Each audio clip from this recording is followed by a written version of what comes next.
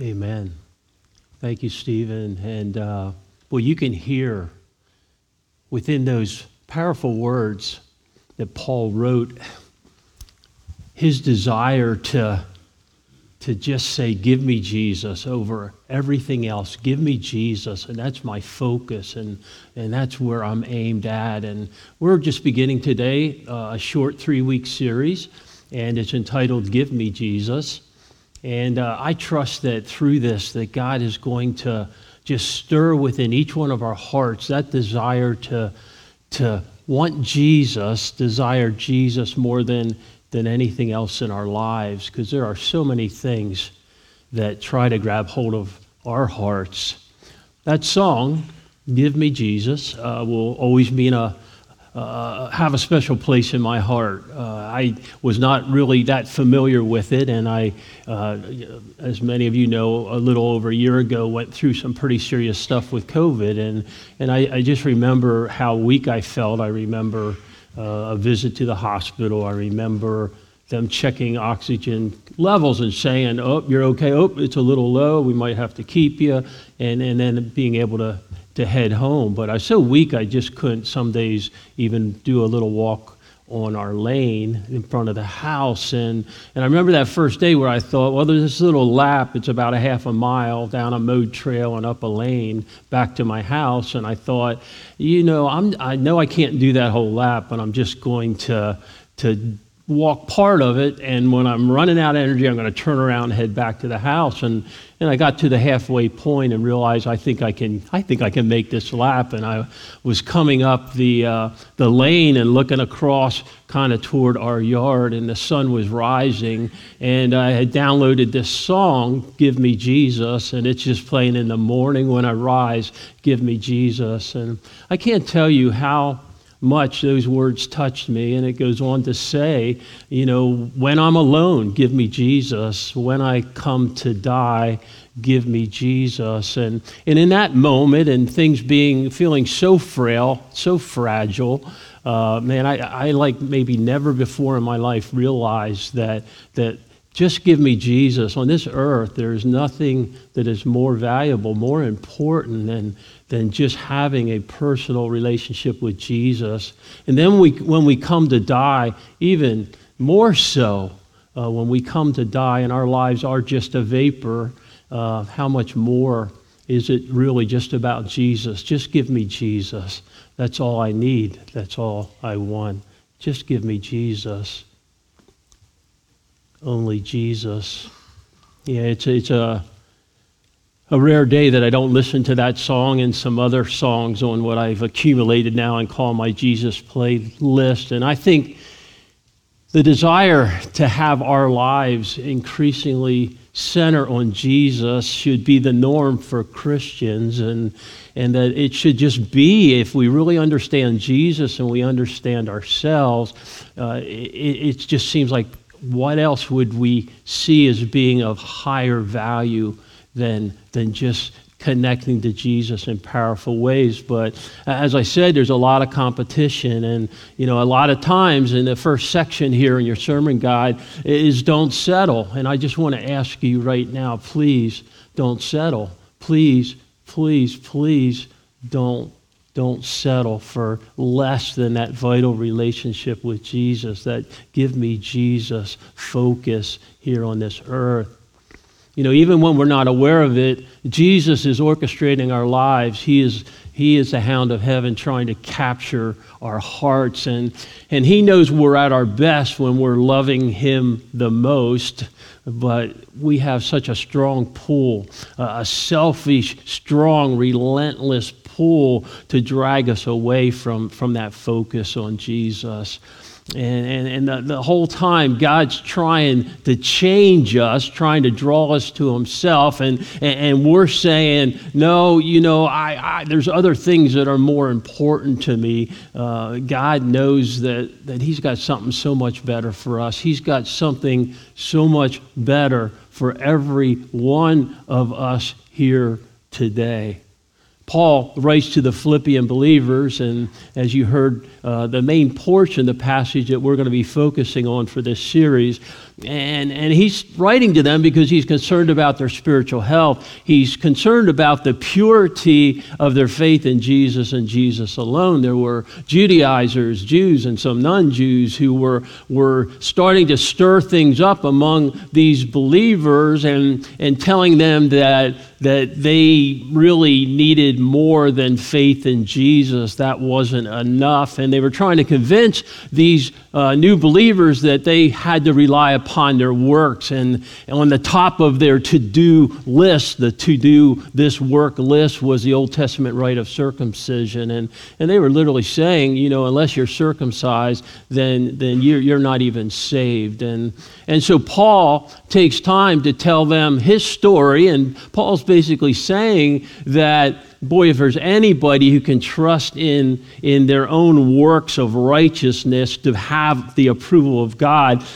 put me at the top of that list. Why? Because first of all, Paul said, I'm righteous by birth. I was circumcised the 8th day. And that significance of that was he's saying, I'm not a convert to this whole thing. I'm a pure-blooded Jew right from birth. And he spoke of the perfect heritage that he had. Both of his parents were Jewish, and he could trace his heritage right all the way back to Abraham. And he was born into the tribe of Benjamin. That was a very special tribe, and they were the ones in which the first King Saul of Israel, came out of that tribe. So Paul's saying, if it's about birth, rights, and finding approval with God, then it's me. And also, I'm righteous by choice. I've made right decisions that should, if anyone can gain the approval of God through righteous works, it should be me. He said, I was a Pharisee, the strictest sect among the Jews, and he says, I harshly persecuted the early church. I was zealous to protect the Jewish ways, and he said, I was a strict keeper of the law, and in fact, he goes so far as to say I was flawless in my keeping of the law. I mean, if ever there was someone under consideration gaining the approval of God through good works, I mean, this guy should be considered the MVP, the most valuable Pharisee.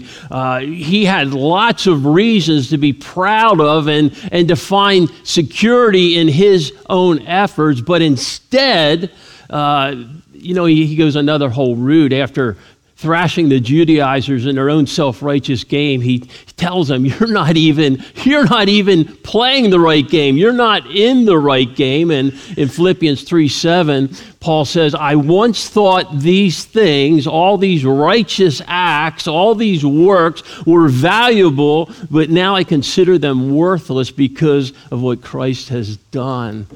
Something life-changing happened that as Paul was walking on that road to Damascus, and God met him in an incredibly special way, and Paul had a whole new mindset and understanding of what it took to be found acceptable by God. Into verse 8, yes, everything else is worthless when compared with the infinite value of knowing Christ Jesus, my Lord.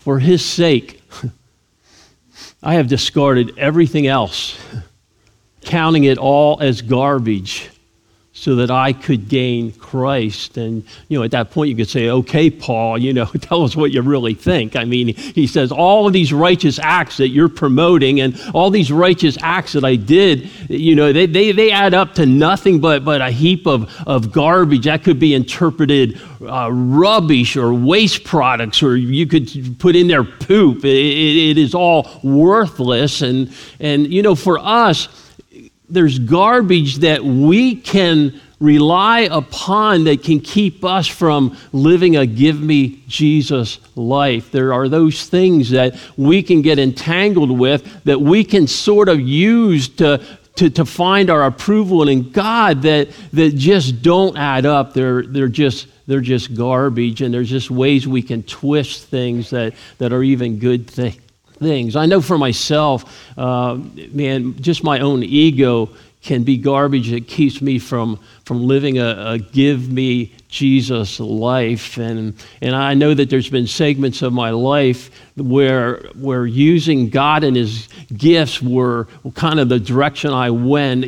God, I'm going to use you. I'm going to use the gifts you've given me in order to try to gain significance of some kind, instead of just simply valuing the relationship, using God instead of valuing the relationship with Jesus. Another one is, at different times I've allowed my failures to distance me from Jesus. Where I feel like, man, that's pretty bad what I did, or I can't believe that I made that decision, and I feel like, God, you probably put me on a shelf, and now I probably need to spend months and months trying to be worthy of being taken back off the shelf, so that you will love me and that you will use me. Garbage that can keep us from living a give me Jesus life. I know another one for me, not understanding my sinful nature has sometimes caused some confusion, and it's so important we realize that our sinful nature is never reformed. It's never gets one little bit better than it is when on our worst moment. And there's been times where when I recognize, I can't believe I thought that, I can't believe I did that, I can't believe I have that desire to do this or that, there's been those times that's become garbage that has caused me to feel separated and unworthy to have a relationship with God. As I get more and more aware with each passing year of my life, God's holiness. And so that can become garbage. Number 4 I have here is we can slide into legalism. We can have that mentality, I'm better than most people, and so I must be okay. I avoid certain sins. I mess up, but there's sins that I will not go past this point. So we can feel kind of self-righteous about that. We can allow our good deeds, good things that we do, like, hey, I do attend church. There's people that don't ever go, and I get there fairly often. Or we can look at I volunteer to do good things, and so I must be a good person because I do these good things for God's work. And through many of these, we're just trying to manage people's perceptions of us. It becomes garbage if we're just trying to think, as long as people have a good perception of me, then I'm okay. But it's not about the perception that people have. It's not about the facade that we create.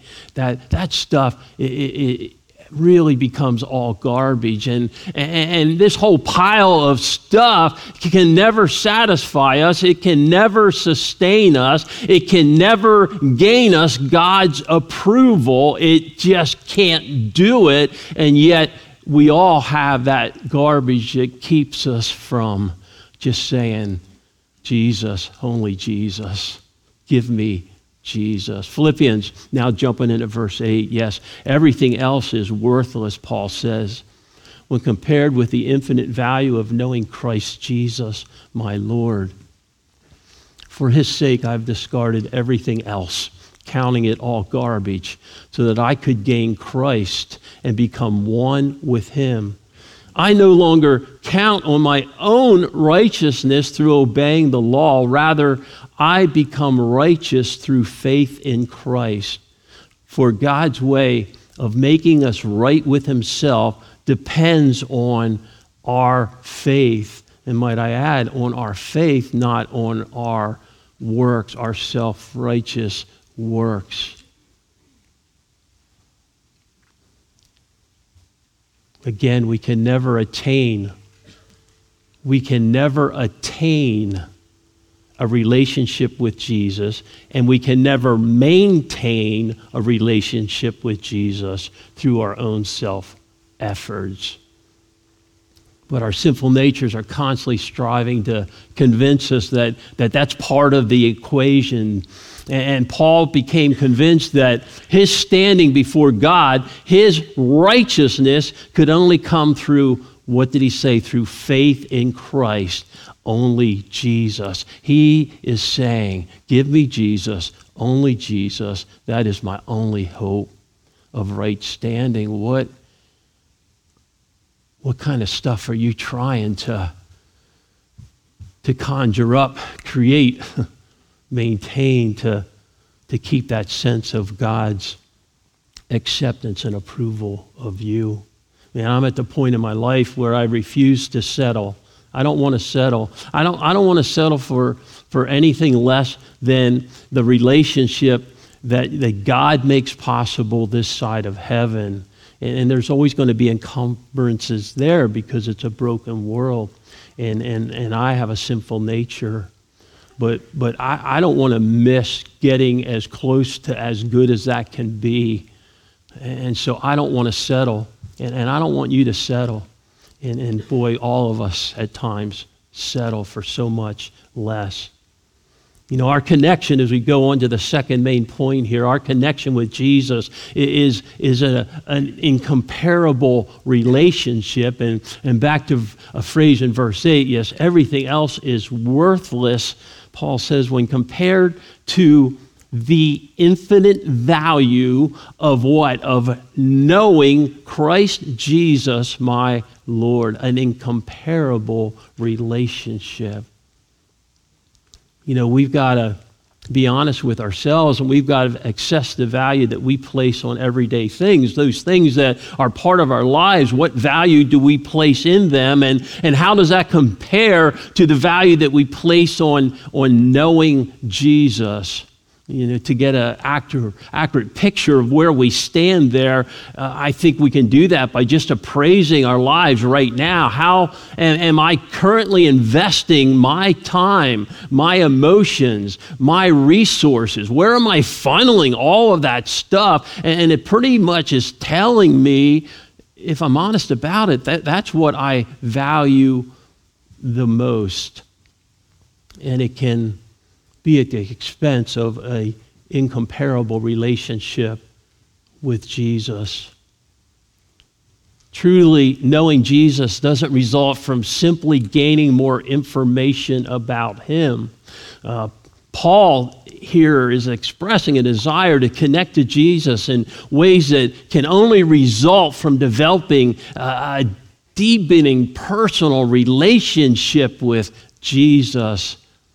And for this to happen in our lives, we got to be careful that we don't get stuck on that I'm stirred phase of it. I'm stirred. I realize that I should have a better relationship with Jesus, and I know I ought to do this, and I know I ought to stop doing that, and I really want it. I really want it. And boy, I can get all stirred up. But boy, we can go years without ever really taking those steps.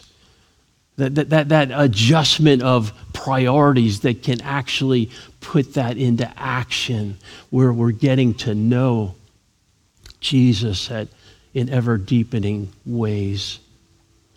Paul viewed his relationship with Jesus, it says here, as having infinite value. You can just put in there that he saw Jesus, that relationship, as an incomparable treasure, his greatest treasure. There was nothing else that shone brighter, meant more to Paul than that relationship of infinite value.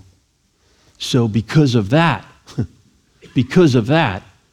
his answer to all other competing relationships, his answer to all other enticements was always what? Give me Jesus. Enticement? No. Give me Jesus. Oh, a tempting relationship? No. Give me Jesus. Because of the infinite value that he saw in Jesus. It's what he invested himself in. It's what he placed his faith in. Jesus, the Son of God. You know, why would you ever choose to date someone who's pulling you away from Jesus. Why would you ever do that? It's because you think you need them more and you value them more than you value Jesus. Why would you devote big chunks of your time, huge resources, to things that have no eternal value? They will not last. They do not contribute to the kingdom of God. Why? Because you think they can satisfy you more than Jesus. He's not enough.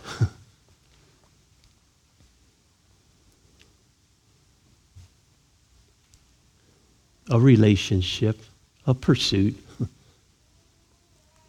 that we choose over Jesus and invest huge chunks of our lives in. And boy, I've tried that over and over. I've tried that. And I just want to say, if that's your choice, good luck with that. Good luck with that girlfriend. Good luck with that boyfriend. Good luck with that pursuit. Because it's never, ever, ever worked for me. And it's not going to work for you. It just won't. As we get to know Jesus, we learn lots of valuable truth about ourselves. I mean, there's value in this infinitely valuable, incomparable relationship. Because as we start to know his heart for us, as we know his truth, man, there's incredible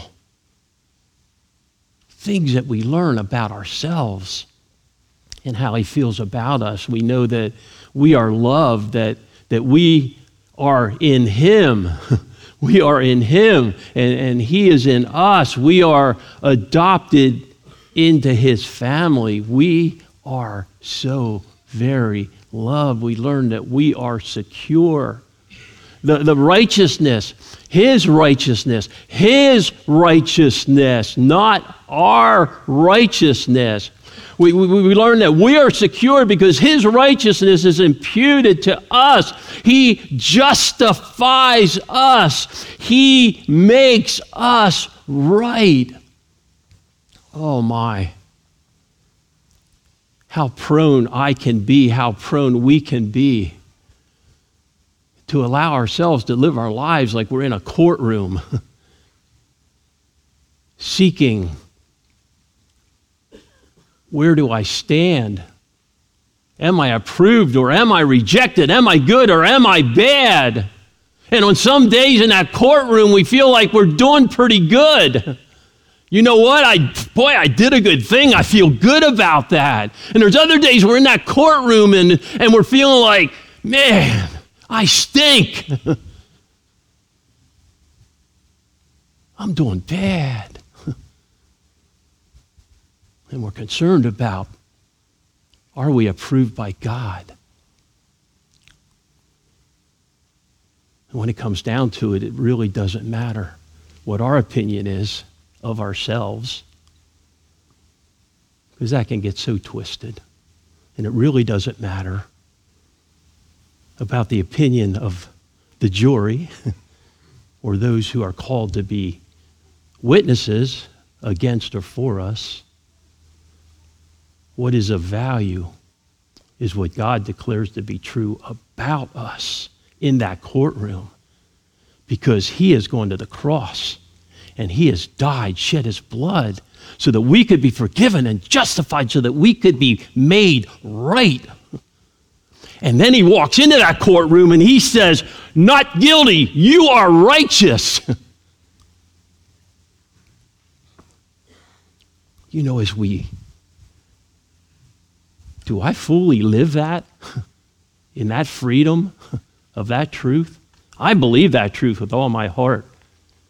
There's times I have trouble appropriating it. But what a beautiful thing to be in a relationship with an incomparable treasure. Because we learn such beautiful things, that we are secure, that we are loved, And we don't have to live in that courtroom waiting for what others declare about us.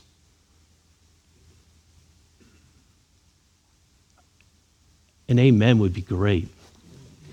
Because I can't tell you how big and important that is in your life and in my life. And where does it come from? Just give me Jesus. Just give me Jesus. I want to know him. I don't want to know facts about him. I want to know him. I want to have him as a companion, fellowship with, a relationship with. Because then those things just start to fill me up. And I start to think more like Jesus. And I start to behave more like Jesus, not to gain his approval, but in response to his incredible, undeserved gift of love and forgiveness. What a beautiful place to be. What a sweet spot to be. A relationship with Jesus. Just give me Jesus tells us there's always hope, because he provides the power to change us, to transform us. So it makes sense to view a relationship like this, a relationship with Jesus, as being of infinite value. Give me Jesus. You may be wondering, what if I don't long to know Christ? What if that's really not my experience? I don't have that angst. I don't have that passion, that compulsion, and I know I'm not going to always get it right, but I don't even think about calling out to God. Give me Jesus. Why? I'm going to give you two scenarios. The one could be that maybe you've never surrendered your life to Jesus. Possibly you've known facts about Jesus, lots of true, really good facts that you give mental assent to. Yes, that makes sense. I think that's true. But you've never, ever really surrendered to Jesus, placed your faith in Jesus and Jesus alone. You know facts, you've never appropriated those facts. And so we can create our own religiosity, our own form of religion, but it's not a relationship. Second possibility, maybe you are a child of God, but you've grown lukewarm. You've just grown lukewarm. Why? Because of sin, unconfessed sin, because of unforsaken idols, things that have become more important to you than that knowing God, knowing Jesus, knowing Christ. And so what happens? We get lukewarm. We get cold. We get cold. And knowing Jesus and that relationship, that pursuit of that relationship, obviously then gets quenched. Both predicaments are serious. Both predicaments are incredibly serious. And they require confession of sin, agreement with God. I am a sinner separated from you, and you are my only hope. It requires repentance, that attitude to say, I choose you over this sin, over this idol. I am going to make an about face and go your direction. And it requires faith in God's provision. God, I believe that you are who you say you are, and I believe you've done what you say you've done, and I believe that I can walk in newness of life, and I can have victory. Please, please, please choose today. Please choose today. Not to let any relationship, not to let any enticement keep you away from this incomparable relationship with Jesus. I want you to today, shout out in your heart to declare, give me Jesus. Only Jesus. Give me Jesus. I want to vomit on that pile of garbage and walk away from it. Just give me Jesus. Say yes to Jesus. Say yes to Jesus. He will not disappoint you. And that last section here is the depth of relationship. We're going to talk about the depth of relationship. Paul says, I want to know Christ and experience the mighty power that raised him from the dead. I want to suffer with him, sharing in his death. Paul desires a transforming relationship with Jesus that legalism, that the keeping of the law could never deliver for him. And so he goes on to explain here in verse 10 what he means by wanting to know Christ.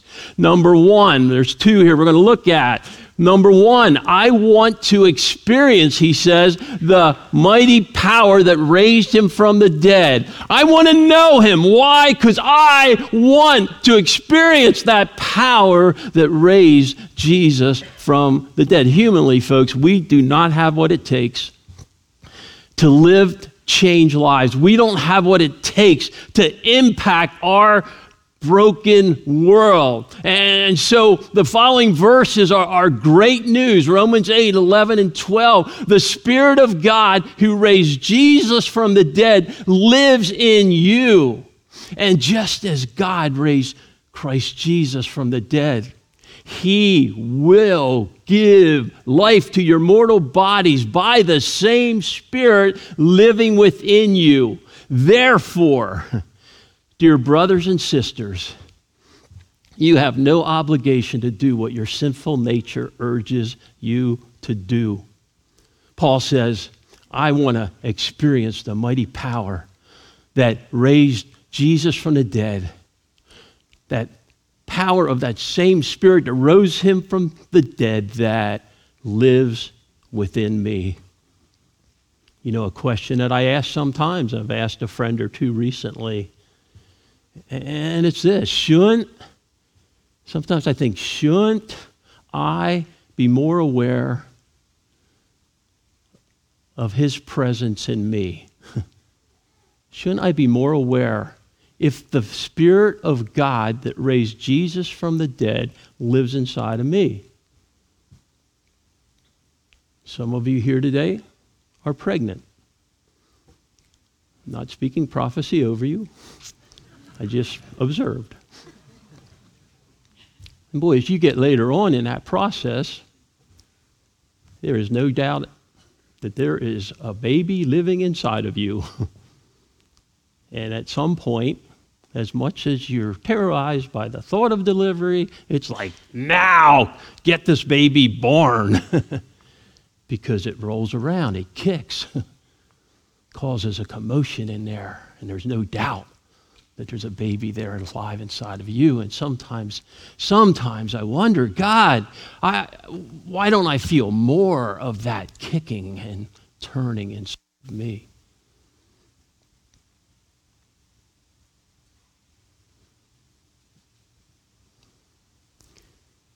My longing, folks,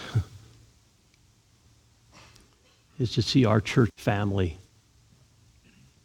crying out for God's transforming power, crying out for God's transforming power to be felt, to be realized in our lives, in our relationships, in our broken world, in releasing us, because we don't have to be slaves to sin.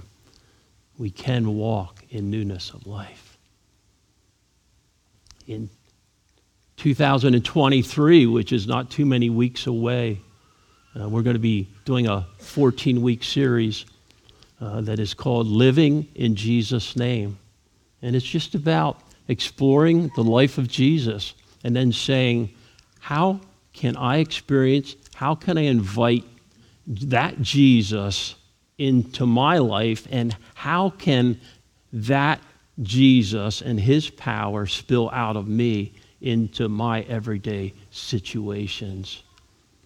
I trust that in these coming weeks, that there is a cry from our hearts that says, just give me Jesus, only Jesus. Jesus, may your presence be felt in powerful ways. And we aren't going to tell God what to do. We are not going to tell God what to do. We're just going to invite him to do what he wants to do in us and through us.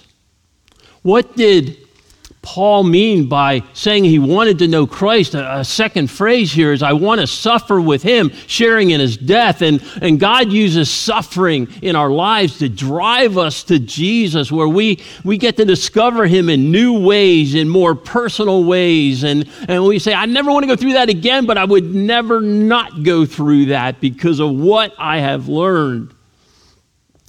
How it's deep in my connection to Jesus. Jesus sees you in your suffering.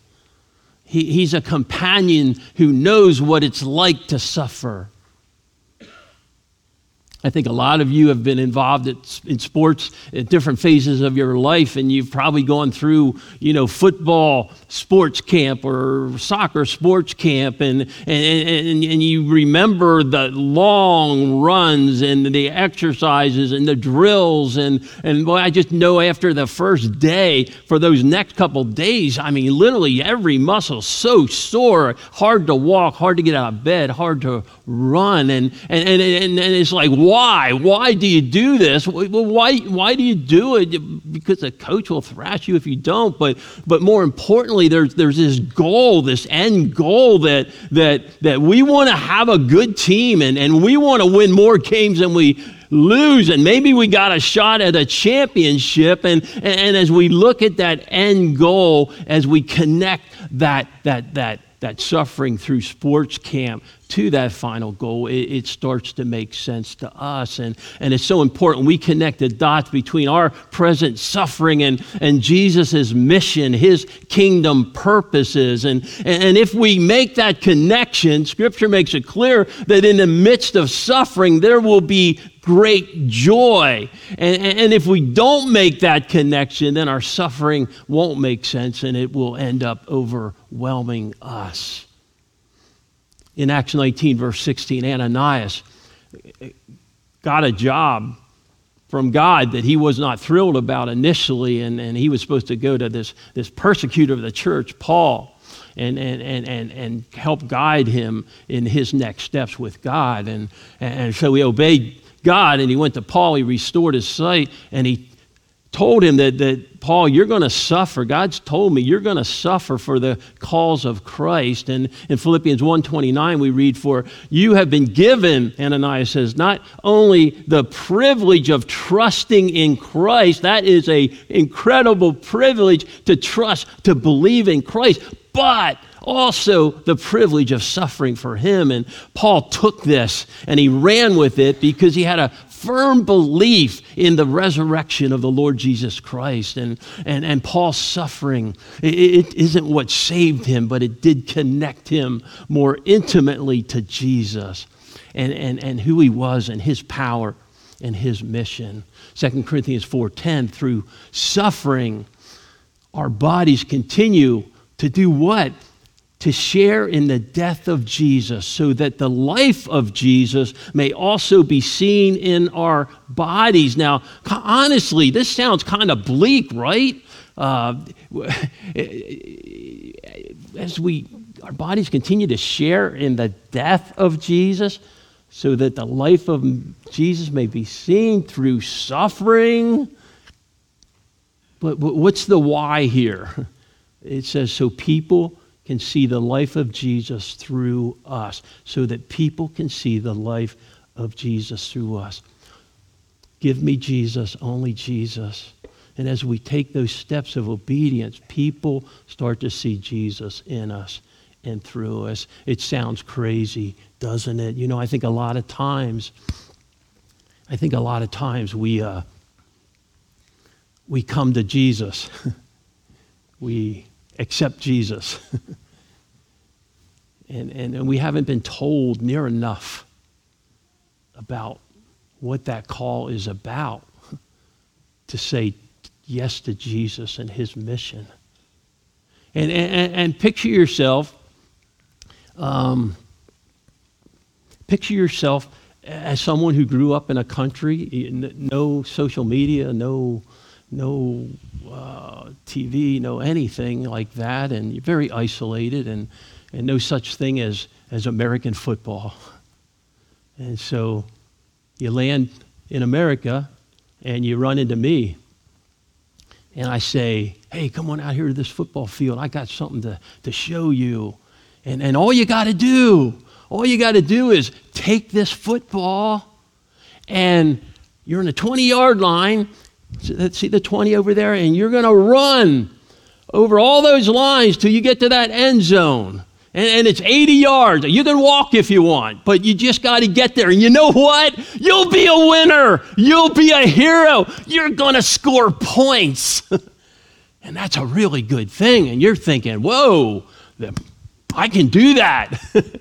I'm going to be a winner. Here I go.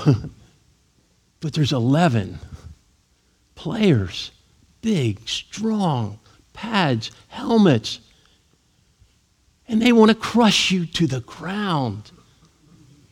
And so you start up that field, and you get clobbered. You're like, this isn't what I signed up for. What is this about?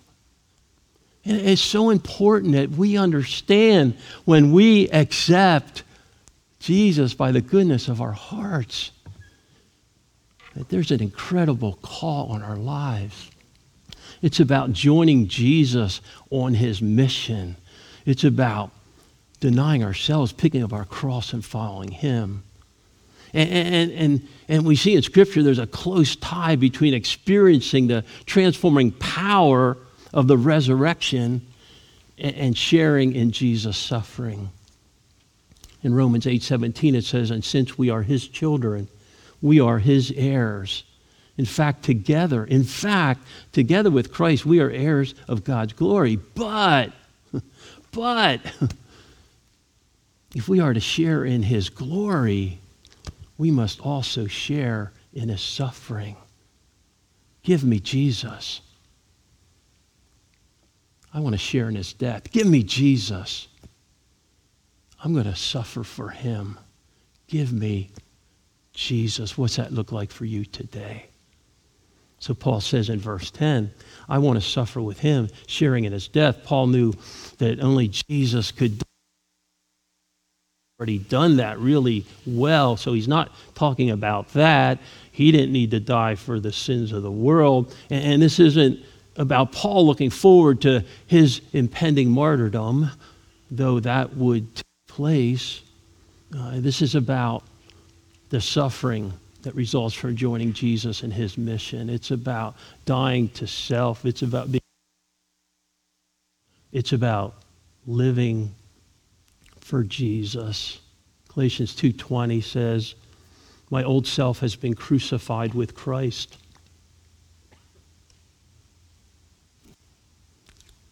My old self has been crucified with Christ, so it's no longer I who live, but Christ lives in me. So I live in this earthly body. How do I live in this earthly body now? By trusting in the Son of God who loved me and gave himself for me. I want to encourage you to bow your heads right now.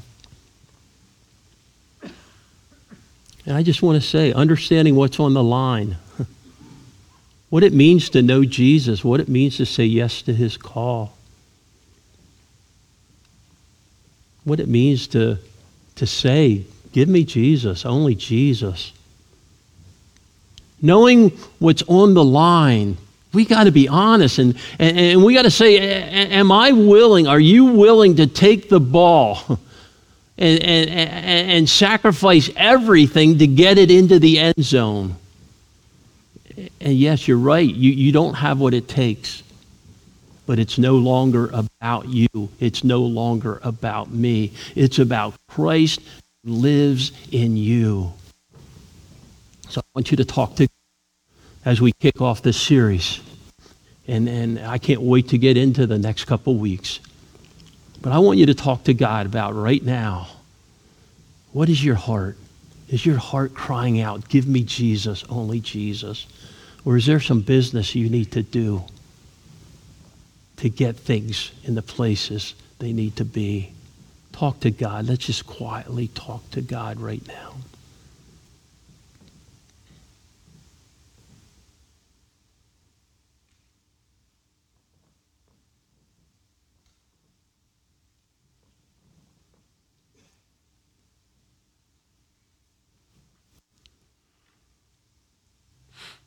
Father God, hear the cries of your... And God, I'm believing that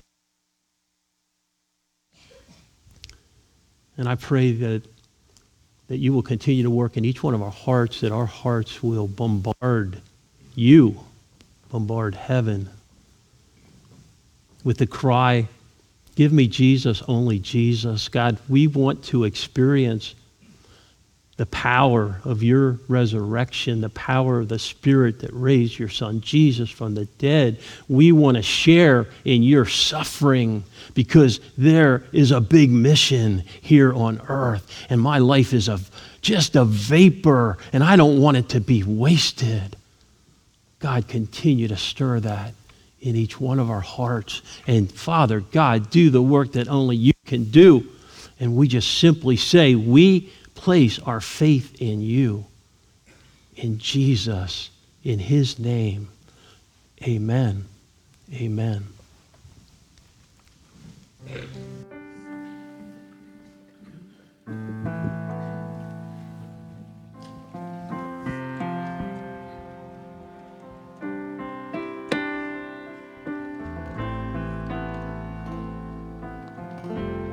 Would you stand?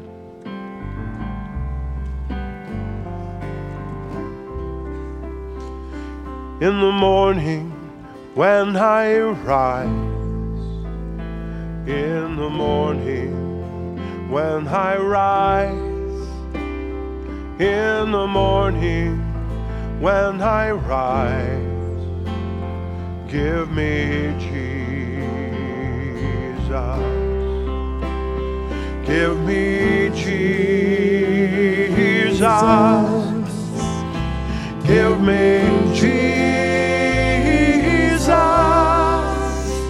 You can have all this world. Just give me Jesus.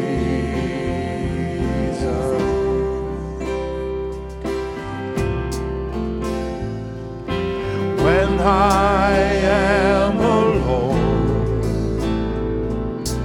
when I am alone, oh, when I am alone, just give me Jesus, give me Jesus, give me Jesus. You can have all this world. Just give me Jesus.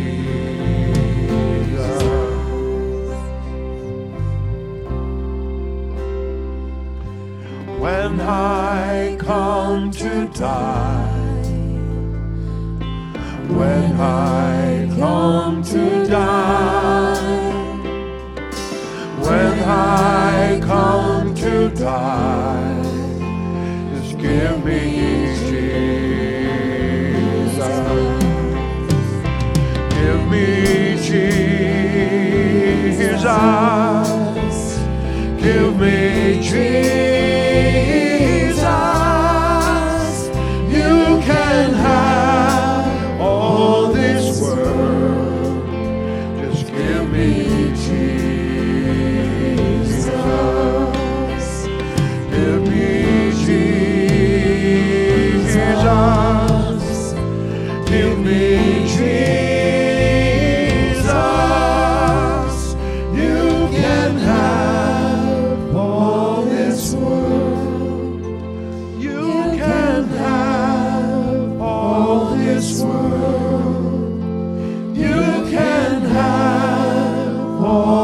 this world. Just give me Jesus.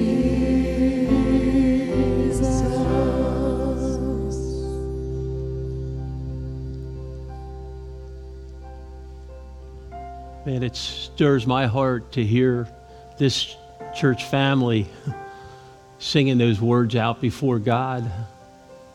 And my prayer, and I trust your prayers, will be that God will continue to help us take that next step that we need to take in order to live a just give me Jesus life, only Jesus life. Oh, may he hear that cry from our hearts increasingly in the weeks and months to come for his honor, for his glory.